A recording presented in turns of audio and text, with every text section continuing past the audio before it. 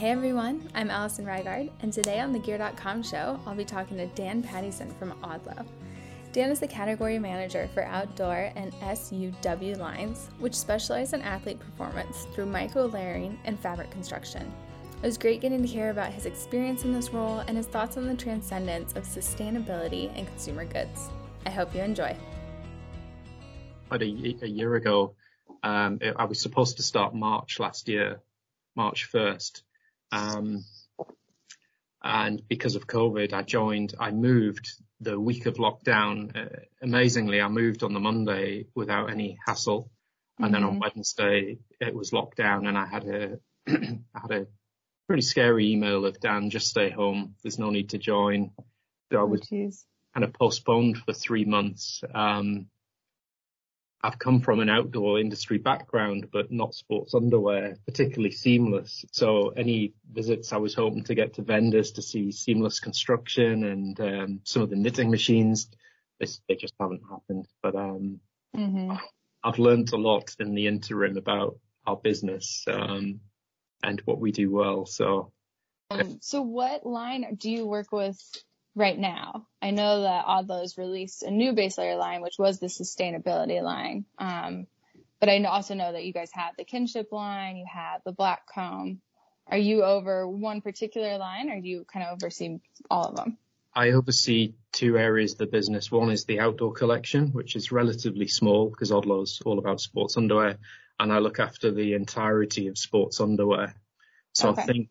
I think what maybe what's possibly been a little bit mixed in the feedback to you is the broader proportion of the line is now sustainable. So to give you an example, it's 96% of the outdoor line for fall winter 21 is now recycled, which is a pretty ferocious statement. It's a huge chunk of our business. It's what our brand's built on. So the team here are pretty proud of that statistic. Yeah, it's great. The only insights I can give you on that topic really are that there hasn't been a mandate as such. We're a relatively small business. We're not owned by a corporation, for example. But we've had this kind of unwritten rule of we've got to do what's right. And I think that's been the key to the success, really. It hasn't been one person banging the table saying we must make everything sustainable. It's been I think it's the voice that stands up and says, why wouldn't we do this? It's been the strongest, that there haven't been any barriers in terms of someone saying this is a bad idea. Like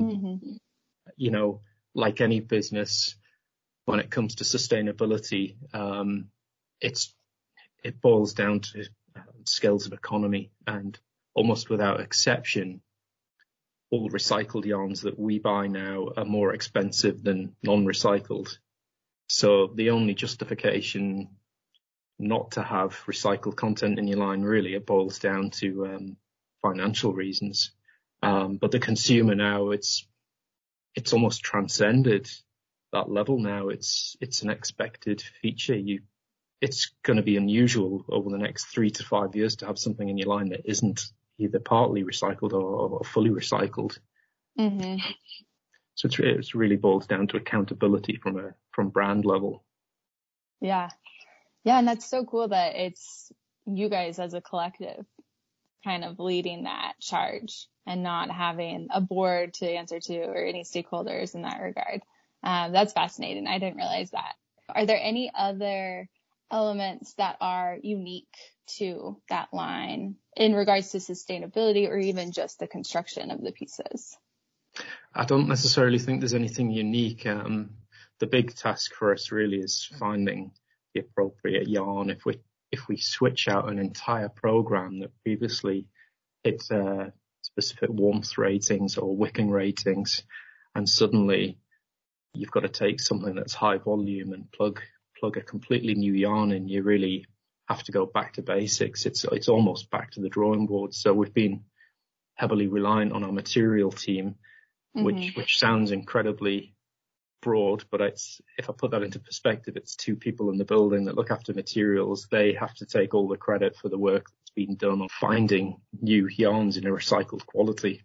It's no mean feat because a yarn's one thing, but when you see the final product, there might be a slight variation, and you could be talking microns, but you can definitely feel a difference in quality, weight when you see the final product. So there's a lot of trial and error in the process. You talked about the aha moment, and that's one of the big challenges with seamless is you can have a look and a design in mind, but applying something as mundane as color is a real challenge. You have to try many sets of samples to get just the right blend of color until you get that moment. We call it goosebumps in Europe. I'm not sure if is it the same in North America? I'm not sure. You definitely have that goosebump moment on the skin where you just know this is it. That's it. We've done it. You get a great feeling, and you're certain it's going to be a commercial success. Doesn't always happen like that. It's not always as simple as that. I'm oversimplifying it with that statement, but can you put a number to it? I don't think you can. 1 in 10, 1 in 6 maybe. It's win some and lose some, unfortunately. Yeah. Well, and I can imagine too. I mean, like you were just saying, like you introduce a new material and then the heat rating changes on the product. So when you are looking at developing products, like what does that strategic roadmap look like for you when you are playing with so many different types of materials? I mean, do you, like, for example, like if you were to introduce a new material and then it changes that heat rating, then is that kind of that goosebump moment of like, oh, now we actually have a whole new line we can explore because this is a rating we haven't seen yet, or anything like that? Potentially, yeah. It's one of those things. You sometimes you get these accidental successes where, if I give an example from athletes who will talk about microlayering, they're trying to reduce the amount of bulk. So obviously the type of bulk they're wearing. So they're reducing what's layered over the top of the base layer, or even the next to skin pieces. You've got to try and find that balance. And if it's ideal if you can make something lighter, less bulky, but you retain the warmth level. That's something special. We will try to brief certain yarn suppliers that this is an ideation we have in our head. Is it possible? So there's a lot of collaborative work with vendors on this is just an idea. We can't give you a reference sample because we don't believe it exists, but what could you do with these ideas? And we'll try and give them an indication of the types of yarn. Is it synthetic? Is it natural? Would we like that yarn to be shiny or dull? And the insights to get to that brief are all consumer based. We when we can get into the market, when we're not restricted by these weird times we're living in, when we can get into the cities of Europe and North America and see what the trends are. And the obvious trend I would shine a light on now is the natural trend. There's a macro trend of consumers are now asking the questions that we hoped they would ask a little bit sooner, but it's a big market, it's a big industry, and people take time to learn and to start appreciating what it is they're wearing and why. What is my motivation for buying this? Is it because it's cheap? Is it price pointed? Is it just a simple function it needs to fulfill and they only wear it for that one activity? Therefore, if it's $30 or $35 and it does the job, then is that sufficient?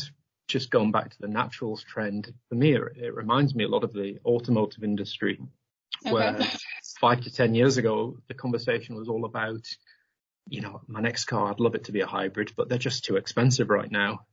Whereas the conversation now, certainly from a European perspective, when I talk to colleagues here, that conversation is typically, it's at least going to be a hybrid. If not, if the scales of economy have changed, hopefully even electric. So at that level, the mindsets have changed a little bit. And certainly we've seen that hugely in Europe. The growth of wholesale floor space and even on e-com, the growth of sales within naturals. And when we talk about naturals, I'm not just saying specifically 100% natural product, but this great combination of blended fabrication. So part natural, part synthetic, optimizing that mix so that the consumer has a real benefit. Finding the right balance is the key to that. Yeah, absolutely. And I think you guys have done a phenomenal job of that. It's something we hear from just the website reviews that we have on our products that we see kind of directly, but we also started to see it a few years ago as well when the Blackcomb was launched. It's a product that was made in that weight. It's shade over 200 grams fabric weight per square meter. So it's not the lightest base layer, but it was made for skiers, and it was developed specifically for skiers, cold environments, typically worn with a layer over the top. But I think what caught the brand completely by surprise was you look on social media and you see Blackcomb being worn by trail runners, particularly in Southern Europe, France and Spain, etc. And that throws up so many question marks of, hang on a minute, this is a product that was typically hidden, but it looks cool, it looks fresh, it's different, it's not in a box, it's a hung product, so you can see it visually. And I think it's a great example of where we've accidentally gained business from a following of people that we didn't at all intend to target. And I can draw similar parallels with the slightly lighter Kinship. That's my favorite piece in the line, the winter weight Kinship, with the hoodie and mask built in. The mask, of course, is just a complete fluke of COVID times. It wasn't intended to have that mask, but as a winter trail running piece, I find it phenomenal in the sense that it's natural. You don't have to wash it like synthetic. You can wear it 2-3 days without grossing out on the smell. So your water consumption is reduced. And then, of course, it's seamless and it's fast drying. It has all the benefits of an actual product without the kind of synthetic elements to it. Right. Yeah. And that's another big benefit, too, from the line is how the materials are produced and what they're made from that allows you to wear them multiple times before washing, right? Just that added second layer, if you will, of sustainable practices. Where do you think these products can kind of progress to in the next 5 years? Thinking with such a high percentage of product already in sports underwear in the Odlo line that's recycled or has recycled content, I think sports underwear, without wanting to sound like I'm oversimplifying it too much, is relatively easy to steer in that sense. I think circular economy and cradle to grave approach would be fantastic. It's still something that we're striving towards. I think when you step out of sports underwear, though, and you look at the broader collection where you use more, currently we'll use laminates, membranes in the construction of waterproof jackets or in ski jackets. That's where the challenge becomes a little bit harder. You look globally at which of the big mills provide waterproofing, brands like Gore-Tex, etc. They have a much harder job of initiating change because they're so reliant on products from the PTFE industry. That's going to be a harder problem to solve longer term. From our perspective, whilst it's important, it's not hugely significant in terms of an impact because we just don't have that big a business within the 3-layer market anyway. We're still known as a sports underwear brand. That's where we specialize, mid layers in particular for skiing and so on, and winter sports. But we'd strive towards that kind of 360 view of sustainability throughout all layers as we can. And now we've just kicked off fall 22 season. We kicked off in November last year. We've got various innovation streams happening now for fall 23, spring 23, fall 23 and beyond on exactly this type of topic. So that's exciting. I think the bottom line for the apparel industry is it doesn't matter whether you specialize like Odlo in high-paced action sports or whether you're a fashion brand. It really has no bearing on whether or not you have an opinion on sustainability. You absolutely have to have a sustainability opinion because the consumer is undeniably starting to become more transparent. They just want transparency from brands, and they're the brands that they ultimately trust. And I think it's easy for me to look in the rearview mirror now and think, well, we started in synthetics, 70 years ago. We've been blending synthetics up to this point in time. So we've got to now look forward for the next 10 to 20 years and think, do we morally want to keep going with synthetics, or do we want to make a switch into a more naturally blended product? And I think this is where trends like macro trends like naturals, if we listen and take a view on what the consumer's buying and what they're looking for and what their feedback is saying, there's no sign that this is a flash in the pan trend. It looks like it's here for the long run, and brands have to react. If brands don't react, if we just sat on our laurels and decided, let's just keep doing synthetics because that's what we've always done, I think you just leave the door wide open to startups. And we're better than seeing many, many startups in North America. You know, the world I've come from, if I'm digressing slightly, the world I've come from in the outdoor industry, I saw so many startups in California that were just like, there's a consumer here and none of the big brands are satisfying the needs. So you've got brands like Outdoor Voices creeping up that are like, they're just respinning the look and the feel and the flavor of what it can be to be an outdoor person. And I think there are examples of that in a lot of industries. Even the cycling industry has seen a lot of startups within the last 10 years that are just, they're redefining what it is. You don't have to wear race jersey with sponsor logos all over and red, blue or bright green jerseys. You can really soften that look and start to look stylish and not feel out of place on your bike. Yeah, not feel like the guy who's wearing jeans while skiing type stuff, right? Who actually you still fit in. It's a great point, and it's something I've noticed too. You have to be transparent with consumers, and it's been a long time coming. I'm excited to see it happening, especially in regards to climate and the planet, and just like you said, cradle to grave. It's very important. The brands that do it right will be the ones that people stay loyal to.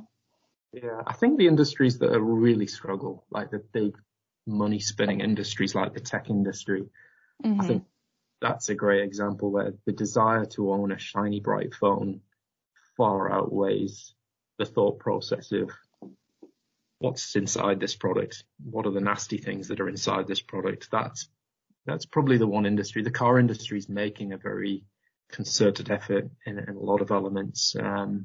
There are people arguing, but batteries for cars are just as bad for the environment. And yes, there's always arguments, but relying on fossil fuels has put such a strain on the planet for this. The last century of automotive industry, there have to be alternatives, particularly for the younger generations coming through that expect to see it. Yeah, absolutely. It's a challenge. It really is. The amount, even recently I realized how wasteful, just some of my daily habits were. Just tea bags, right? It's like, well, obviously there's I need to do research and change this now. It's like, okay, now loose leaf tea is the way to go. Just as a small example, to that point, but there's definitely a lot to do, but it's really refreshing, and it makes me very hopeful to see brands like Odlo taking the steps that you are taking, without compromising product either. Like, you can deliver an exceptional product without exploiting natural resources. It is possible. So again, major kudos to you and the team. It's really cool to see. I'm very excited to be a brand partner of yours, and I can't wait to see what's next, especially with the new line that I know you've all been working very hard on the last few months. That's great to hear. And it gives us a big buzz when we get positive feedback, and even when we see reviews that we just didn't anticipate, whether it's consumer type that we weren't expecting, like the example I gave you on Kinship, or even just seeing some of our sports underwear being worn and shown off rather than hidden beneath one or two layers. I think that's one of the biggest changes. Someone described to me when I joined, which was relatively recently, that it's almost become accepted that sports underwear can now be worn as an outerwear garment, if that makes sense. You're not feeling so. It's no longer considered just après wear around the hut or around the resort you're in the chalet, whatever. It's socializing with a prosecco after a day on the slopes, but people are wearing the product. They're kind of curating an outfit, the opposite that you intended it for, and they're making it work for their lifestyle. Yeah, that's so true. Especially like I grew up in Park City, and oftentimes, especially right now too, with, everyone's loungewear all the time with the pandemic, but you primarily just see people wearing their base layers and then a nice sweater and some boots, and that's now your going out outfits. Yeah. So it's been interesting to see. I really appreciate you opening up and talking to me today about the line and kind of your ideas for the future. Thank you. No, always nice to meet new people.